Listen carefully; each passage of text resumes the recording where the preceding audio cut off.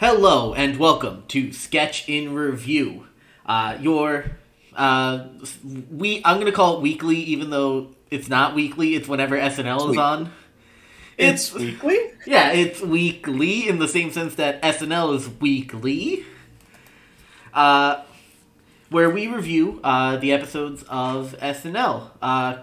This episode is originally aired on December 11th, we're gonna call it. 2021, starring host Billie Eilish and musical guest Billie Eilish. So, Billie Eilish pulls double duty, and I like it when they do that. Yeah, listen, SNL's always good for one or two a season where they do a double feature. They had Nick Jonas last year and Harry Styles the year before that.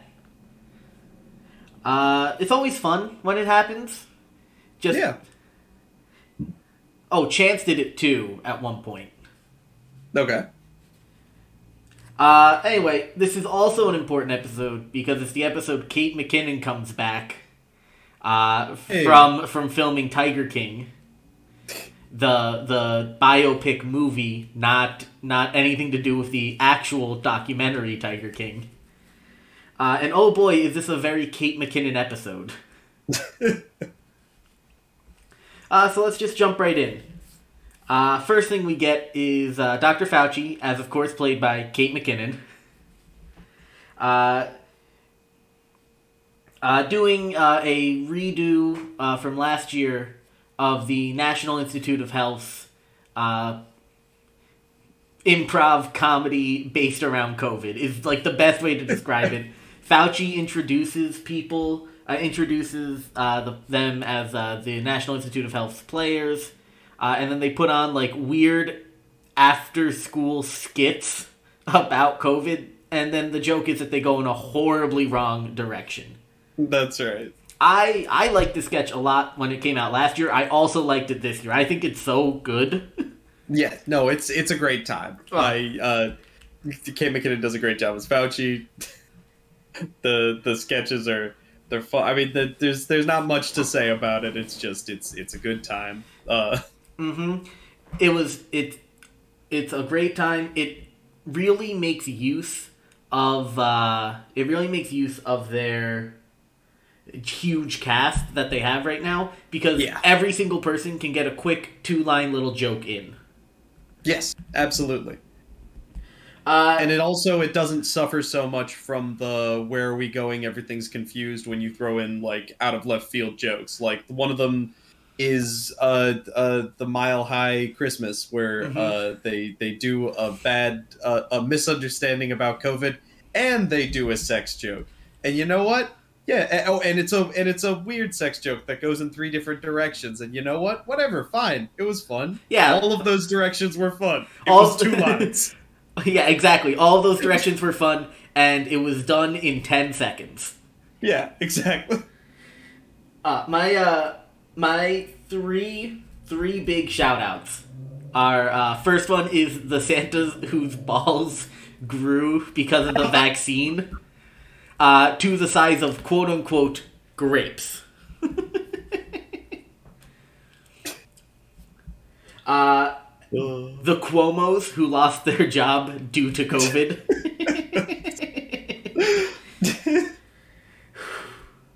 And then the big one.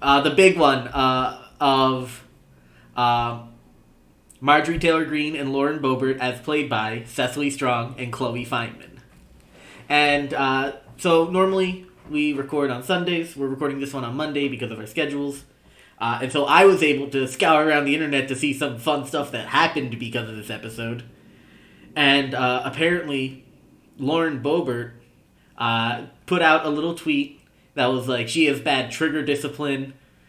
That was one of the complaints, was that she has bad trigger discipline on a prop gun that definitely doesn't even fire. Well, no, but that's the joke. She wants to... Yeah, that too. They're both pointing guns at each other's heads because they're idiots. Man, they're making fun of you. Mm-hmm. And she's like, She calls Chloe Fineman a no-name actress. Which, like, listen, is Chloe Fineman in, like, big pictures right now? No. Will Chloe Fineman... It's just a hell of a word from a no-name congresswoman. Yeah. A. B. Will Chloe Fineman be in a ton of pictures in the next 10 years? You can bet your ass. That's right. Will you have a job in 10 years? You might not even have a job in 1 year. That's a good point.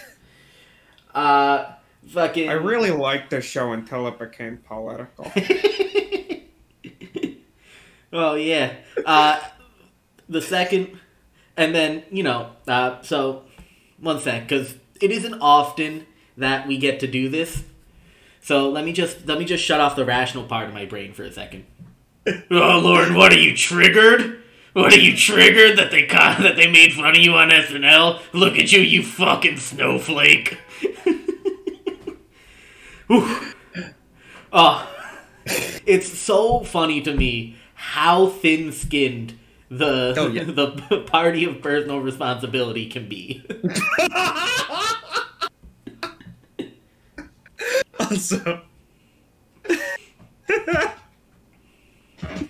Also, how little personal responsibility goes towards taking responsibility for anything.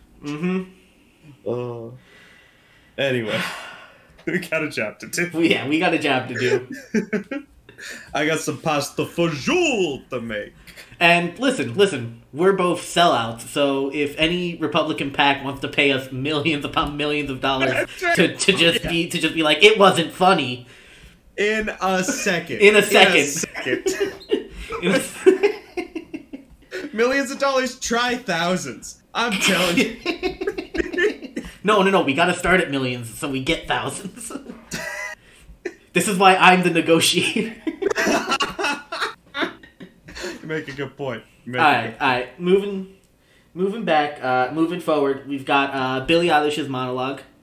So I'm a big monologue hater. Generally, every monologue isn't good to me. I like this one. I think it was good. I think it had a fun story to tell, and then a good callback joke, and then the rule of threes, and then we're good. We got in. I mean, I'm a monologue apologist, but I also liked it. Mm-hmm. Listen. Billie Eilish comes out and tells us that when she was 9 years old, her mom wrote a film about her own life. She cast herself as the mother figure. She cast her son as her son, and then didn't have a daughter so that she wouldn't have had to have cast someone over Billie Eilish. And listen, I think the episode as a whole is good. Billie Eilish is not a good actress at the moment. Listen, here's the thing. She's 20 years old. It's true. She has years and years to become a good actor. And plus, she's going to be making music for the next 40 plus years minimum anyway. So it's not like she's not going to have a chance again to do it. But, oh boy, did she kind of prove her mom right. Crushing. Absolutely fucking crushing. So there was also a solid Little Rascals reference of being two kids in a trench coat. Yeah, everybody loves the two kids in a trench coat gag. I've never seen anyone not love that bit. Absolutely. I've never trusted anyone that doesn't love that bit. And then we just get a quick little Jost roast. I'm always down for a little roast of Jost. Oh man, any time's a good time for a Jost roast. I also saw on the internet, someone was like, do you think that they're like maybe going a little too hard on Colin Jost? Oh. No! And I was like, no. Listen. Fucking Connecticut blue blood Colin Jost. Yeah. does not need your sympathy. That's right. Colin Jost can and does take it every time. Listen, if they were doing it to like Melissa Villaseñor or Punky Johnson or Andrew Dismukes, you might have like a leg to stand on that maybe this is a little mean-spirited, but... Like, sometimes you can ask, oh man, I really hope this person wrote this one because it goes a little hard. But Colin Jost, come on. Come on. All right, so next up we have first up is the Christmas cards sketch, quality SNL sketch. I forgot about this one, but you're right. I didn't hate this at all. Solid. Listen, it does what SNL does best: the character carousel. Yep. Yeah, it is. And listen, it's a good framework for the same joke of all these wacky characters. And listen, there are always new jokes, so it's never a hate. It's just this is the framework for like all of the sketches that work in the modern era. At least for the most part. There are some that work despite itself, but yeah.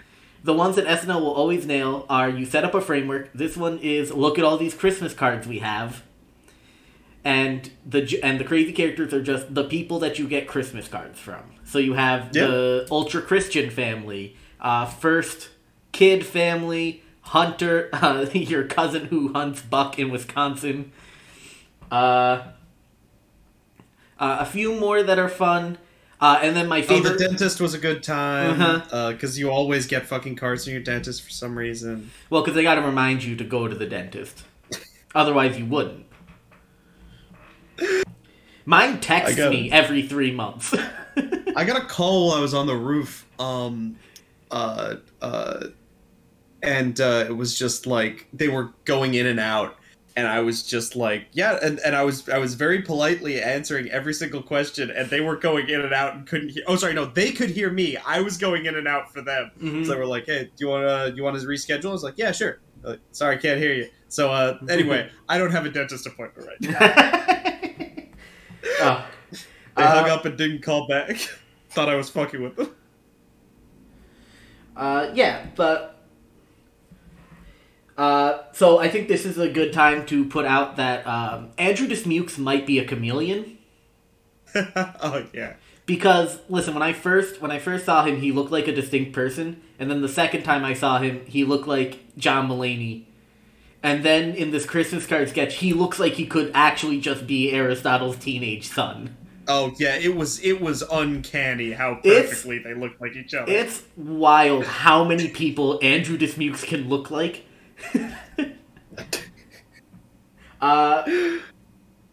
So there was also a fun little cameo from SNL, which was Miley Cyrus came on. Yeah, and I didn't know. I thought someone just played Miley Cyrus, and then at the end, Miley was standing, or either Miley or somebody was standing there in the Miley costume. So I just assumed it was Miley Cyrus. It was Miley Cyrus. So this is for a few things. One, Pete Davidson and Miley Cyrus are hosting one of the New Year's Eve shows. Oh, that's fun. So that's gonna be fun. Listen, Pete Davidson's gonna be a great entertainer for it. Miley will provide songs, and then they do concerts all over. I think they're down in Miami specifically, so that they're gonna get wild. Yeah. They're gonna get COVID. So I will point out is that I'm a big wrestling fan, and in professional wrestling they have the dirt sheets, because professional wrestling is apparently the only business left where people just leak shit about their company and don't get fired for it. So there's a huge industry of you leak shit to the dirt sheet sometimes, but then you also sometimes will leak false information and shit. Anyway, what I'm saying is, if anyone can point me to an SNL dirt sheet, I would love to read it. Yeah, that'd be great. I'm on the SNL subreddit and stuff, and I see some SNL Insider Twitter that says SNL Insider basically. Just says rumor has it that there's gonna be a cameo tonight. And I'm like, this is the second time that they've done it, because for Sarah Sherman's bit also, they had a post that was rumor has it, Sarah Sherman will be debuting at the Weekend Update desk. Which... It's a very boring rumor has it. Right? Rumor has it there'll be a cameo tonight. Okay. Mm-hmm. And the fun part was they gave a list of criteria for it. And everyone on the internet was Alicia Keys. And fucking missed that one. Anyway, so after we get the Miley cameo and the Chameleon Dismuke, during the Chameleon Dismukes, Billie Eilish plays just like your classic catty friend from high school who you don't like. Yeah. Who, like, you are just, like, aggressively competitive with for no reason. Yeah. One of her best performances of the night, to be honest. Yeah, honestly, yeah, it was super... That was one of her, like, more solid roles for the night. Kate McKinnon plays your weird mom's friend who's always alone in Thanksgiving, in Christmas cards on some random vacation. That was fun. She plays kooky real well. Yeah. And I think it's unfair to be so harsh on, like, oh, Kate McKinnon's in every sketch, because also she wasn't in the first, like, 5 or 6 episodes. Yeah. I mean, I wouldn't be harsh on her for that. Mm-hmm. Especially because, you know, you come to miss her. Yeah, listen, she saved at least one sketch, so... Yes. I don't know if we think this is the same sketch, though. That'll be fun. That'll be fun to find out. It's the same. I don't know. Alright, so next up is a pre-record. And this one is weird. It's like a little weird. So what they did is they bring the aspect ratio so that it looks like you're scrolling on a phone. Oh, I hate this one. Really? You hate this one? There's 2 jokes in it that I thought were really solid. It was very long, but I'll let you get to the rundown. So, the rundown of it is basically, POV, you're scrolling through TikTok. That's the entire video, and, this is just another character carousel. Done, the framework this time is just people you'd see on TikTok. And they do some good stuff. I know Kenan Thompson's is a direct parody of someone on TikTok. I know Pete Davidson's Island Boys were a direct parody. And I'm not sure about anyone else. Whether or not it was just like a generic riff or like a specific person. I think there was some good rule of threes in this sketch at least. There was the taking out the trash. So it starts with his dad texting... texting the main character POV to be like, take out the trash. And he's like, I'm going to do it. And instead he opens up TikTok. And then he gets a second text message of, did you take the trash out yet? He says yes. And then he because my dad, listen, I was a shithead teen too.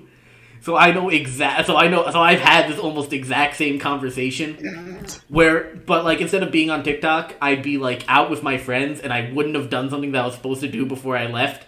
And he'd be like, did you do the thing? And I'd be like, yeah. And then he'd send me a picture of the fucking thing and not done. I'd be like, no.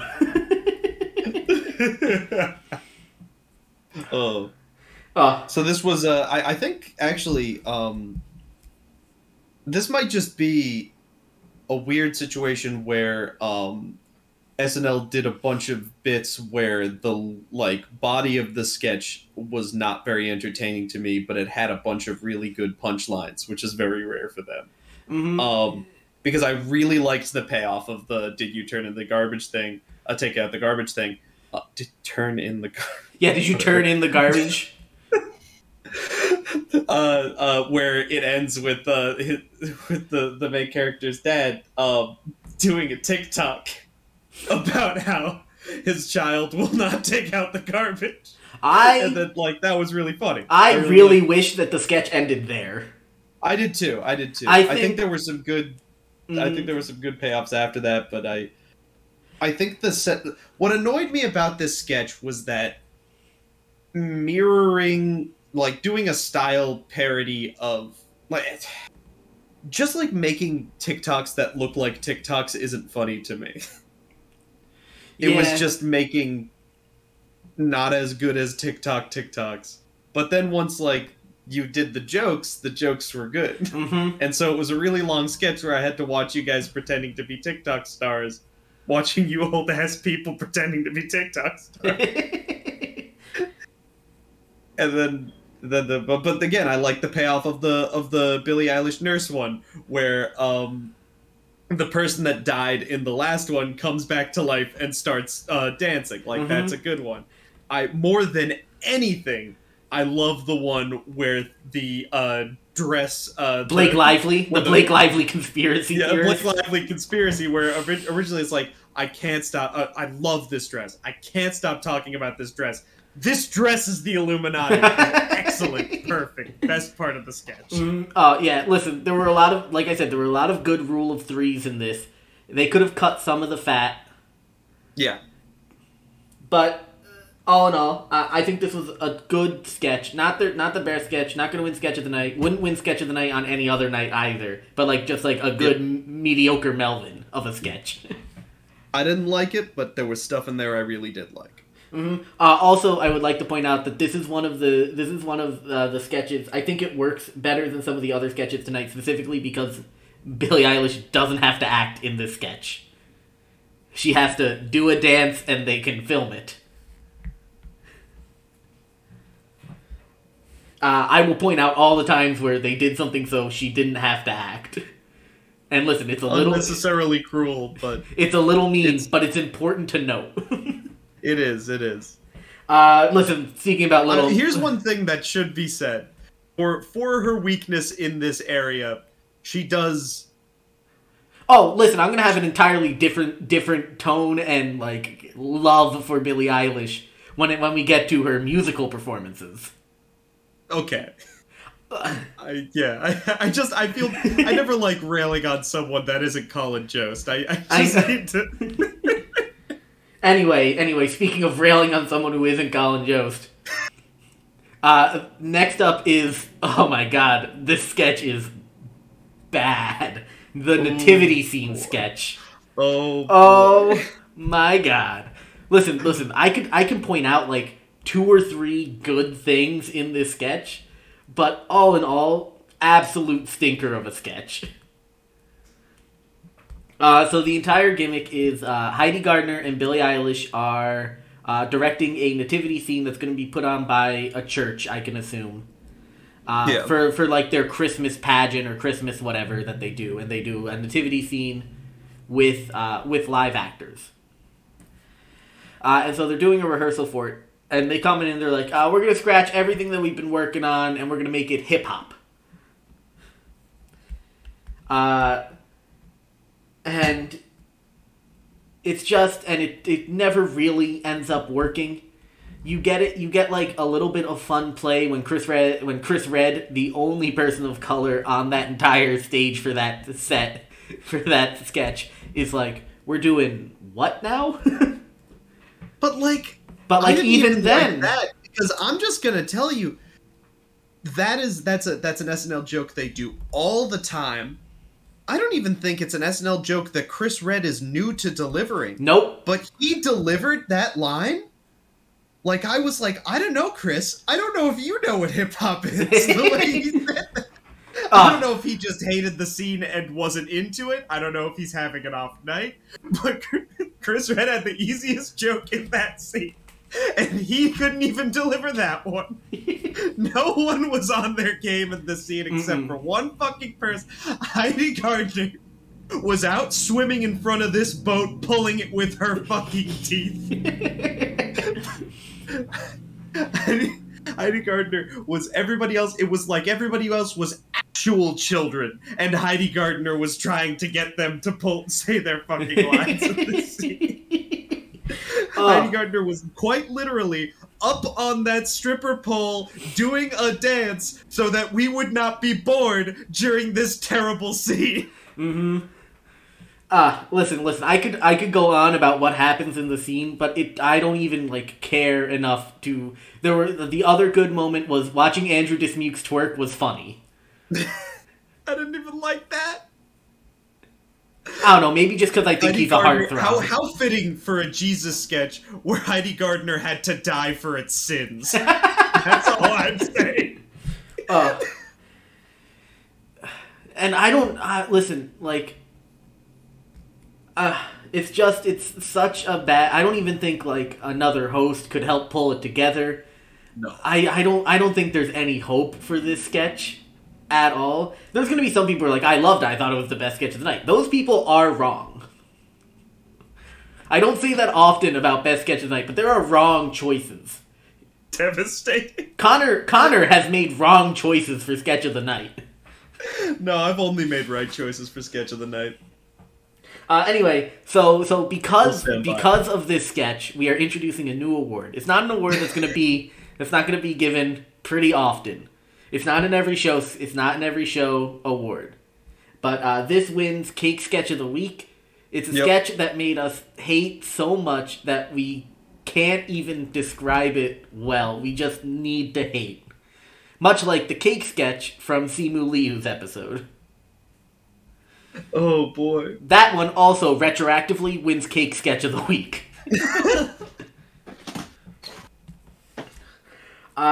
So after we get that sketch, we move on to another pre-tape called Lovely Night. Or Lonely Night. Cute. Lonely Night. It was cute. So it starts off as like a very cute, wholesome, like young teenager. It says Merry Christmas to an old woman who lives across the high rise and invites her over to dinner. And that's like the first 20, 30 seconds. And then, slowly but surely, the old woman character, played by Kate McKinnon, slowly turns out to be eviler and eviler and eviler, and just less like a cute old woman. It starts by her asking if there are any black people are going to be there, if there are going to be any Jews. She says that her family's dead to her, at least, because they voted for Hillary.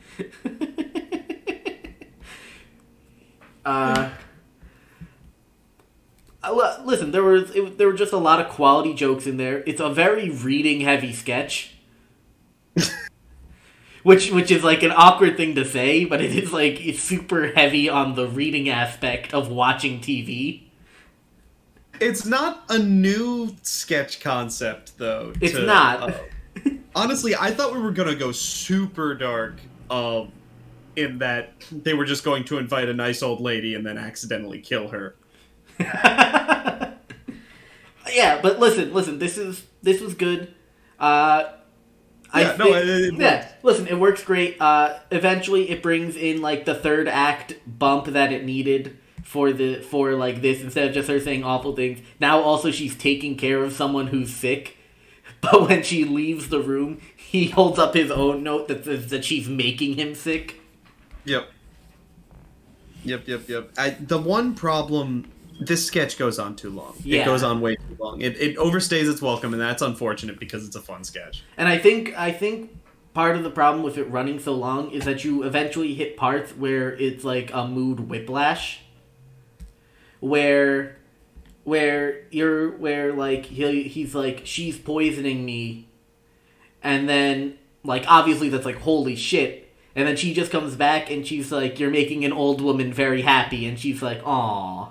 And it's like, well, she's still poisoning a man actively, and you're watching it. Yes. Yeah. So I feel like this is just another one. Apparently they cut. I read a bunch of people do like dress rehearsal reports, where they talk about like, oh, these are the sketches that didn't make it.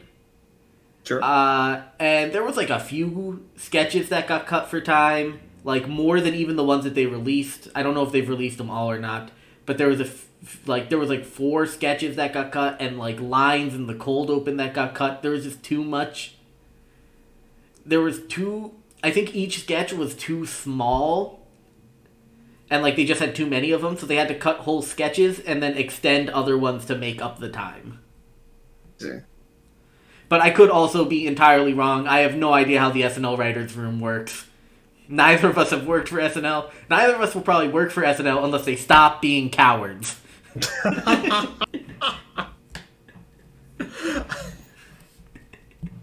Neither of us work. Neither of us... Hey, I have a job. I'm just joking. And, listen, if the Republican National Convention comes through, I'll have a second job. Wait, what? To pay us to say bad things about SNL. Oh, yes, thank you. I'm sorry. That's what we call a callback. That's right. In the business. The business. The business in which we are not. Mm-hmm. Sorry, anyway, keep going. Anyway, so next up we get Billie Eilish's first song. And so, listen, Billie Eilish, I think, does something that not a lot of other performers on SNL does, which is host. Host. But she did this when she didn't host also, which is specifically, like, make one of her performances for the TV audience, as opposed to for the... Because, like, a lot of performers, and you'll see it, is they sing their songs to the crowd, they dance for the crowd, and then that's it. She did it in her first song, and when she did Bad Guy the first time she came on SNL.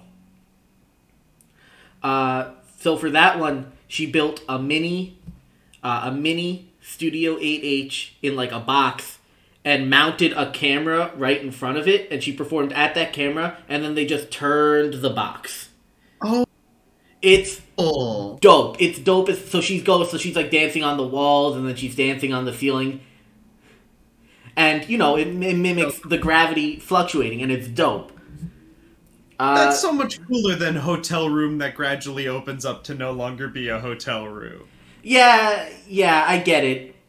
But also, that was like all she worked on all week was getting that done then, and this week she had to host. Fair. So what we get this time is she's in what Connor calls a hotel room. Thematically, I think it was supposed to represent, like, inside yourself. And then, as she starts to sing, she exposes herself to the audience. Especially because both of those songs are breakup songs. Sure. And was really, like, raw and emotional. So... Bad Guy was an alright song, but, like, this song and the song that she performs for next, the second time, I liked both of them a lot. I think I might have to start... You were like, I think I'm a Billie Eilish fan. Yeah, I think I have to, like, start putting her on my Spotify just to, like, try it out. Yeah. I wasn't as big a fan, but it was a good time. Mm-hmm. I always like it, like, when during someone's performance, they just, like, you know, dance around the stage and, like, you know, show around with the band. Yeah, show emotion that, like, she's rocking out in, like, half of it, just jumping up and down. Yeah, like, that's always fun to me. Mm-hmm. I would like that. So now we move on to Weekend Update. Quality Weekend Update. Weekend Update always going to be good. This one, no exception. Yep. Listen, there were a bunch. There's, I really like Colin Jost's China joke. Where it's a very old joke. I struggle with it. But I can't say it's not a good joke. It's like so easy. So many people have done it. So many people have done like takes on it. But it still like brings me joy as like what, like, remember your elders type of joke. Yeah. Where the entire joke is just Colin Jost says, I'm lucky NBC lets me say whatever I want about China. So China, and then it cuts to technical difficulties. Yep. It'll do. Mm-hmm. You know what? I will say, it's better than the alternative. Nothing's more frustrating than when when someone sets themselves up for a joke like that and then doesn't capitalize on it. Mm-hmm. Because it's still a good joke. It's old, but it's good. Yeah, everyone loves it. Mm-hmm. If it ain't broke, don't fix. Absolutely. Michael Che had a solid anime joke about how the first Omicron case was from an anime convention. And that's the one time they go outside. Connor, you watch anime. How'd you feel about that joke? I mean, he's not wrong. It's been a tough year. Hasn't it? Yeah, and then... bold of you to assume I go to conventions, though. Mm-hmm. Listen, I never said you went to conventions. There's a lot of people there. I don't know if I'd be able to do it.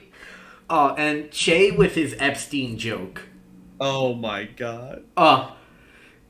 So the entire joke is that during the trial, it came out that one of Epstein's victims was told that he needs to have sex 3 times a day, or else he'd kill himself. Norm Macdonald ass joke. Yeah. Listen, the audience was kind of half in on it. Yeah. But I really enjoy it when we get those Norm Macdonald-esque jokes. Yeah. So our first featured segment is Punky Johnson. Yes. Punky is... Listen, a lot of the featured performers do a lot of stand-up. And so I assume that this is one of her stand-up bits that she rewrote to fit on Weekend Update. I thought it was fun. The idea that it was very strong. The idea that the best potato salad is made by pain. That is an improv, like that's such a rich vein. That's what do we call it? Delightful. That's there's so much room to play in that space, and even like. Michael Che got to play in on it as like my uncle does it too. He's lost his foot, and then she's like, oh that I bet that tastes great. It's just so good. It's just something so fun. When, like you said, there's just so much room in that. I also loved that Che called her punk. I think I don't know. I think that it's just a lot of fun when you call it, like, I know that that's her name. Her name can be shortened to Punk, but it's still so funny because it doesn't come off that way. And then the second half of her joke, which is that all of her kids need to be into girls, daughters and sons. That's right. The family motto is, if I'm smashing hoes, everyone's smashing hoes. Quality just time. Two very fun bits. Played the right amount of time, just really, really good. Mm-hmm. Can't say enough good things about it. Yep. And then we move to Andrew Dismukes' Fun Times with Animals. God, Andy's Animals or whatever. Yeah, Andy's Fun Animals or something. I don't know. And so Andy's Amazing Animals? Yeah, something like that. And it starts, and, it comes off as, like, a generic, hey, I'm, like, Crocodile Dundee. Andrew Dismukes is in this dumb tiger face paint, also, the entire time. To like, for, like, it's how, like, an animal handler would come out in something for, like, children.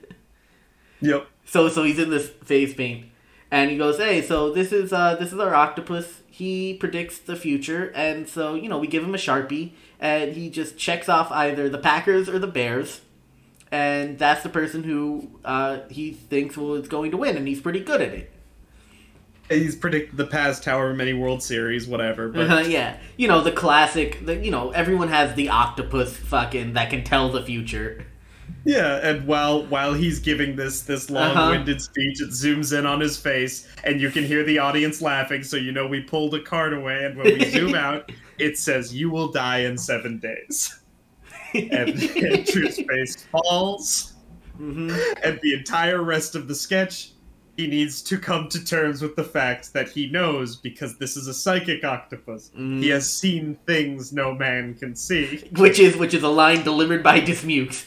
You have seen things no man can see, and so I will accept my fate. That's right. Oh. He makes his fucking... I think it's so funny because like, first off, you can tell that the animals love that, like, the octopus loves Andrew, and he takes no happiness in giving him this news because he's like, I have seen it; it cannot be changed. Farewell, all of the animals prince. love it. Well, yeah, we'll get into the second animal when we get there, because I think my favorite part is, so that little bit ends, and, like, they're getting the next animal set up and ready, and so Dismukes and Joe start vamping for a bit, and fucking. And Joseph's like, hey, are you okay? And Dismukes goes, yeah, I just thought he'd pick the Packers. Which is just, if there's one thing I love in comedy, It's when instead of interacting with the weird thing, you've just accepted that as the not weird thing, and you keep going with the other part of the bit. Yes. No, it's very strong. God. It's an excellent weekend update in the middle of a week that I didn't enjoy as much. Mm-hmm. Anyway, so we get the second animal on, and it's a dog that's having none of this. Not even in the sketch. The dog straight up turns away from the audience to hide himself. Mm-hmm. And this dog can talk, where it hits its paws on different buttons, and it reads out like a Stephen Hawking voice for it to talk. And Andy goes, "Hey, so what's 4 plus 4? And the dog, instead of answering what's 4 plus 4, asks Dismukes if he is going to die. To which Dismukes says, "Yeah, buddy, yeah." Yep. And they like God, he expresses like, "Listen, like it's just my time, and I got to accept it because the psychic octopus said so." God, you don't get shit this strong that often. Mm-hmm. They tell each other that they love each other. And I think my favorite part of it is while he's answering these questions, there's something about it where it's really, we're watching like fiction within fiction for this sketch. Yes. Because we're watching it as the audience, but we're watching a TV show we're watching a sketch in which the actor is breaking within that world. So there's like a few layers of abstraction to it, because the joke isn't necessarily that Andrew Dismukes is going to die, but the joke is that someone is watching this and watching an actual person come to terms with their morality. Which, and I think my favorite part of it is he tries to keep the show on the rails, where he's like, "Yes, what's 4 plus 4? After he answers every single one of his questions. Just one more time for old time's sake. 4 plus 4. And then the dog fucks with him and goes, 3. Oh, that's not it. 3. And you can tell that Dismukes' heart is just breaking in that fucking moment. And then he goes, "I'm just messing with you. It's 8. He goes, "Oh, thank you. Thank you, everybody." And then they sign off. He's like, "I'm gonna die." So good. Oh, I'm sorry, we forgot. When Punky Johnson signed off, she yelled, "I'm pregnant." Well, we'll find out in the next less than 9 months if it's true. Oh no, that was. I know that's bit, but one of those classic. Nobody asked you to do this, but you're doing it anyway. Sign offs. Mm-hmm. That has got more than one person banned from Weekend Update. Hey, Chris Red got unbanned. Anyway, yeah. So that was Weekend Update. Quality Weekend Update. Yeah. No. Excellent Weekend Update. So next up we get is "Embarrass Yourself in Front of Santa," the song. Oh, now this was a really strong one. Do you know why it was a really strong one? Because Billie Eilish didn't have to act and instead just got to sing words. Which she's very good at. Yeah. Listen, it's a very simple concept in which it's just Billy, Kate McKinnon, and Ego being like lounge singers, singing about how they met Santa Claus and said fucking weird shit. Billie Eilish calls him a virgin, Ego calls him daddy, and Kate McKinnon asks if him not having kids was because of choice, medical issue, or are the elves your kids and you're just trying for a tall one. Then Santa shows up, and they're all weird to him, and they end. There's no good punchline. It's not a strong night. We're not asking for that. It was quality. It was fine. I'm happy. Yup. After that, we get the third pre-tape of the night.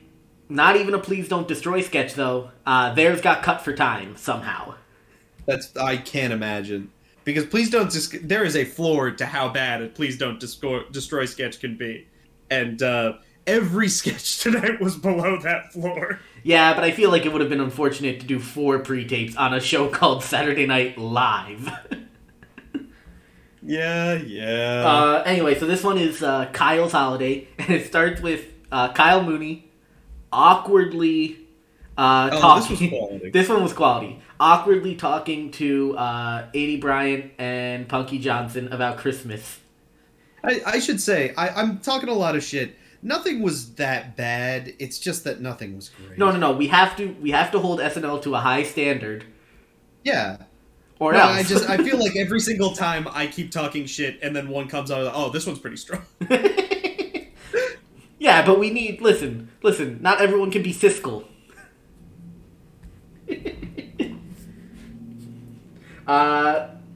Anyway, so Kyle is like his awkward self around a bunch of SNL employees. My favorite was him being awkward in front of Bowen, where he's like, "Hey, Bowen, what are you doing for the holidays?" And he said, Yeah. "My family's flying in."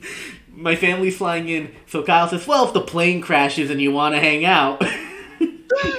God, that's so good. Which, I think the funniest part for me was when I watched it live, my exact reaction was, "Oh, Jesus Christ, Kyle." And Bowen's reaction was just, "Jesus."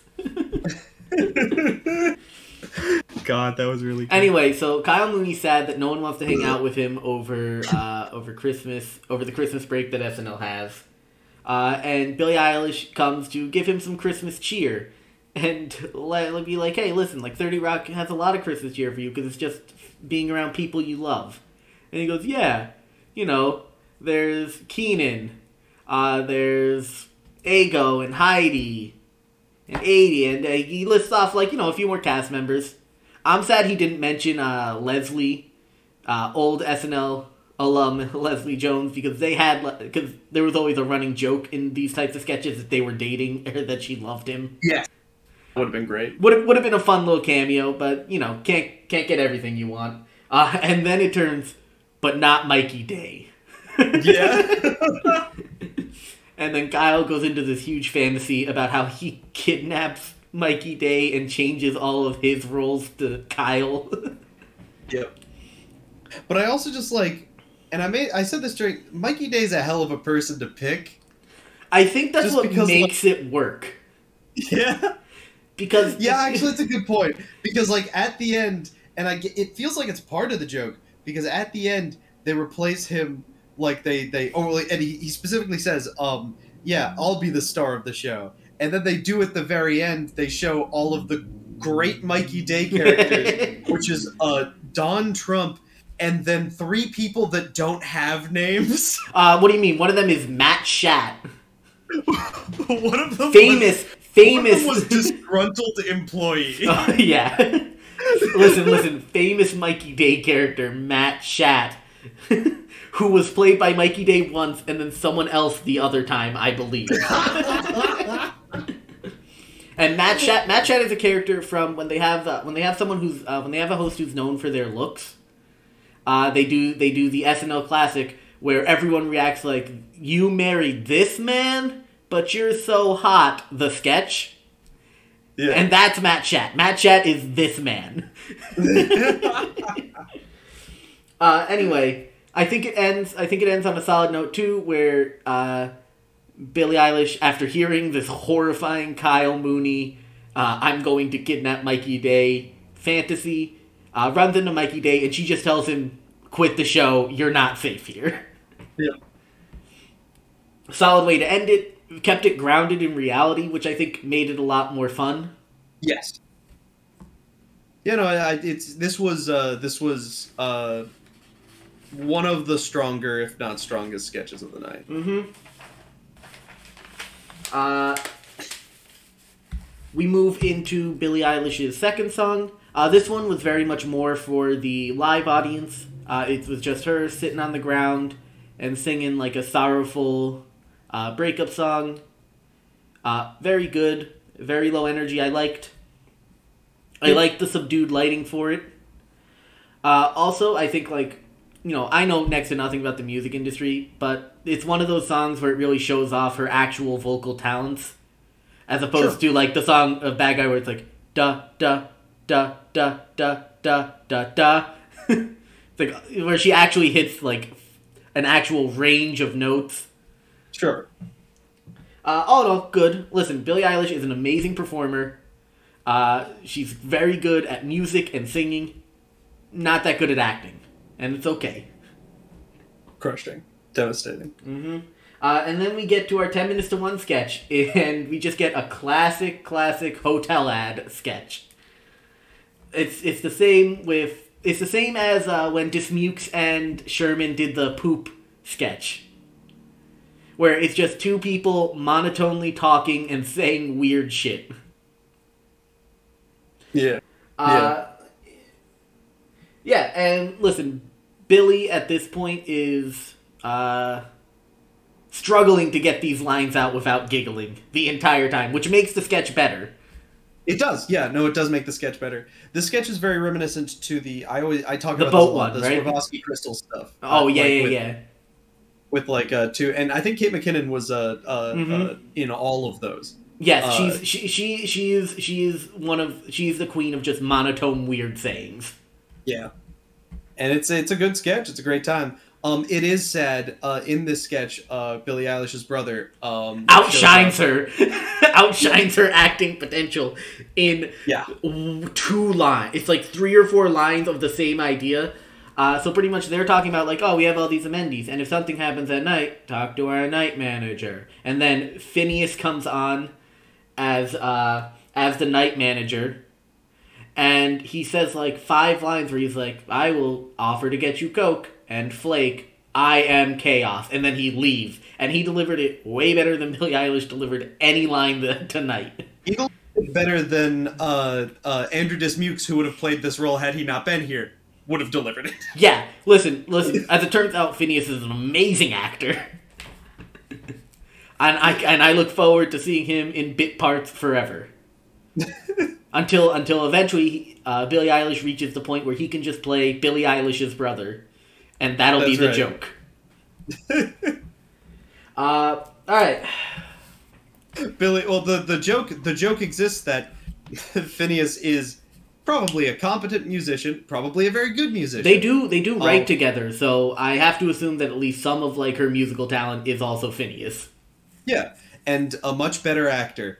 And he will never, ever be as famous as Billie Eilish. Not in a million years. Not in a billion years. Phineas could stop making music, go and star in a Tarantino, a Scorsese, a Nolan. Francis Ford Coppola could come back from the dead and direct another film with Phineas as the lead, and he would never, ever... Billy, are you Italian? Oh, I'm extremely Italian. It's weird. It's just something. Something about something about how I only picked vowels for last names of directors. He could star in all those films, and he wouldn't even scratch how famous Billie Eilish is. Absolutely. All right, he's very famous among people that love mob movies, though. I'll tell you. Listen, even then, he's no Ray Liotta. And Ray Liotta was only in 1.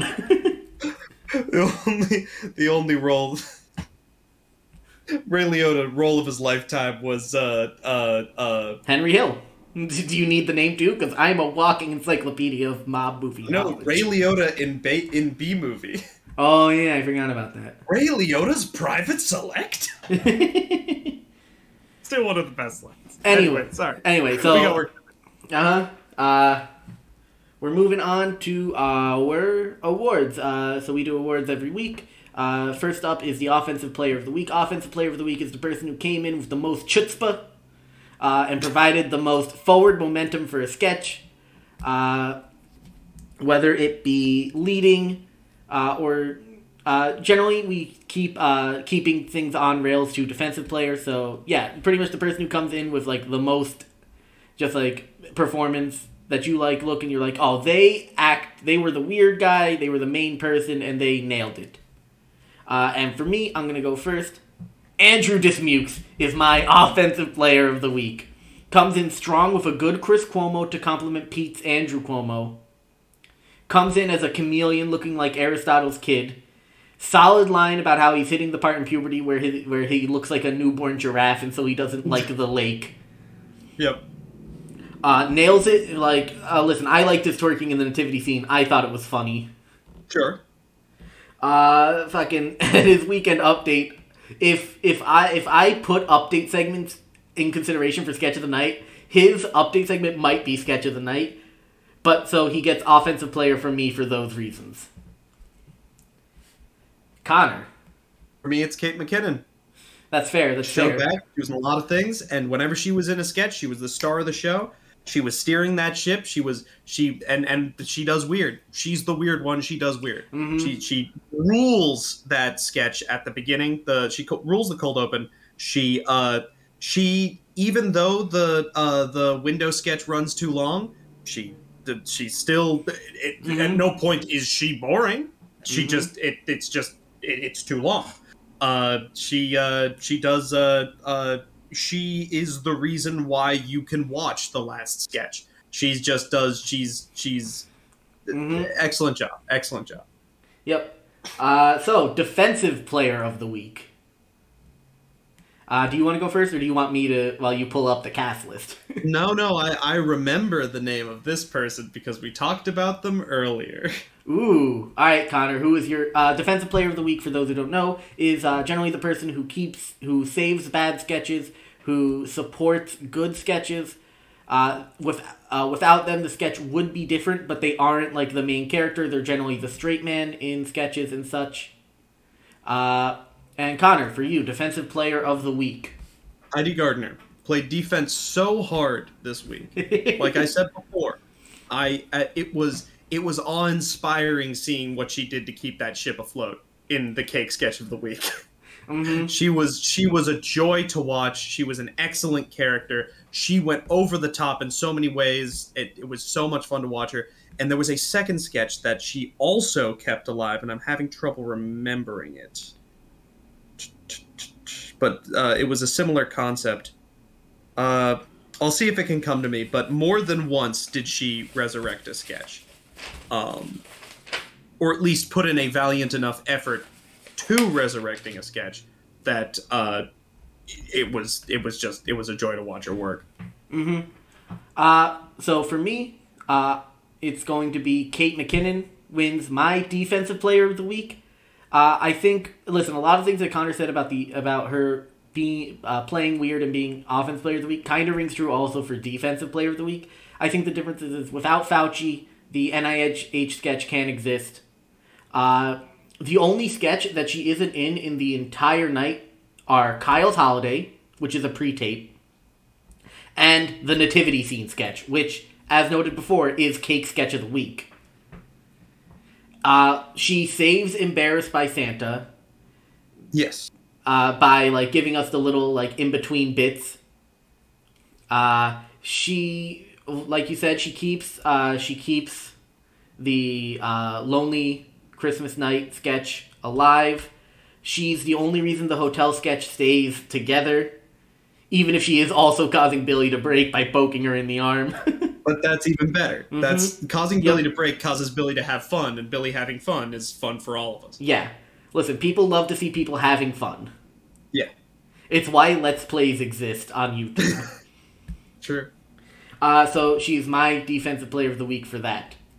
Now we move on to sketch of the night. This is the best. This is generally the best sketch of the night. The sketch that made you feel the best, that you love, not necessarily the sketch that you'll go back to, but probably a sketch that you're gonna go back to and watch when you need a quick laugh. Yeah. Sure. Connor, do you have your sketch of the night yet? I do. All right, you go first. Don't count them. Oh. Yeah. No. You go first because I need to actually think. Okay. Well, I've got I count them, mm-hmm. And I think that it is to the episode's detriment when I need to pull this out. But Weekend Update was sketch of the week. It was an especially strong Weekend Update, and needs to be noted. But it's a bad week where Weekend Update is sketch of the week. Yeah.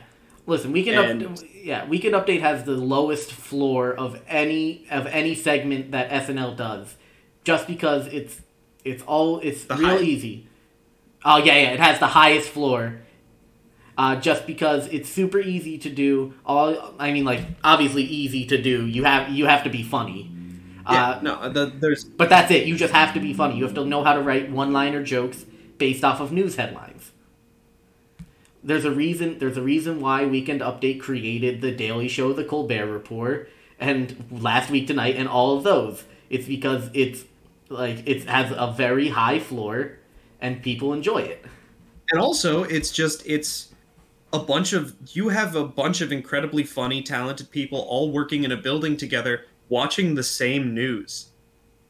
Mm-hmm. Like, someone's gonna have a joke. 3 people are gonna have a joke over the headline of this morning, and they'll pitch it to Weekend Update, and there's so much selection going on in Weekend Update that it's probably the most workshopped just by virtue of the fact that everybody's already joking. Yeah. About everything. So for me, I'm gonna go with the Christmas card sketch. I think that it's textbook SNL. I like to do live sketches as my sketch of the night, because I think doing pre-tape kind of invalidates what SNL really is supposed to be, which is live comedy. Sure, it's alright, fine. Listen, sometimes, if shit's bad, then, sometimes the pre-tape wins. But I think Christmas Card is good enough that it can beat out the other, that it can beat out Kyle's Holiday. For my Kyle's Holiday would have won if I didn't do Weekend. Kyle's Holiday is really solid. Yeah, Kyle's Holiday is very solid. I think Christmas Cards is very good. I really liked, it has Billie Eilish's strongest acting performance. Except for maybe Lonely Night, but that's mainly because she doesn't have to act; she has to hold a card that acts for her. Yeah. So this is she plays an actual character of the catty bitch in high school who's now super successful and married and nice home, millionaire status, that kind of stuff. We get SNL's classic character carousel. And even though it might be a little long, it's still great. It hits the right notes for everything. And so that's why it's my sketch of the week. Alright. So, next week we've got Paul Rudd and... I forget who's... Is this Eminem? It's not Eminem. I can tell you right now it's not Eminem. Okay. Let me just look that up real quick.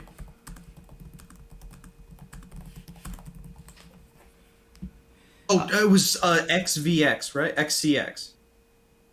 Oh, is it? Someone XCX. I don't know them, but... Anyway, it's Paul Rudd and someone else. Yeah. I'm excited. Yeah, I'm excited too.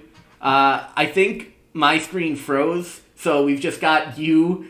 my screen 100% froze for the end of this episode, so that's fun. But we've got Paul Rudd to close it out. And then we'll have Christmas break. And over Christmas break, I think we're going to be releasing at least one episode for Kyle Mooney's new Netflix show. Check it out. It's called Saturday Morning All-Star Cartoon Hits or something like that. Mm-hmm. And so, Connor, anything to add for the end?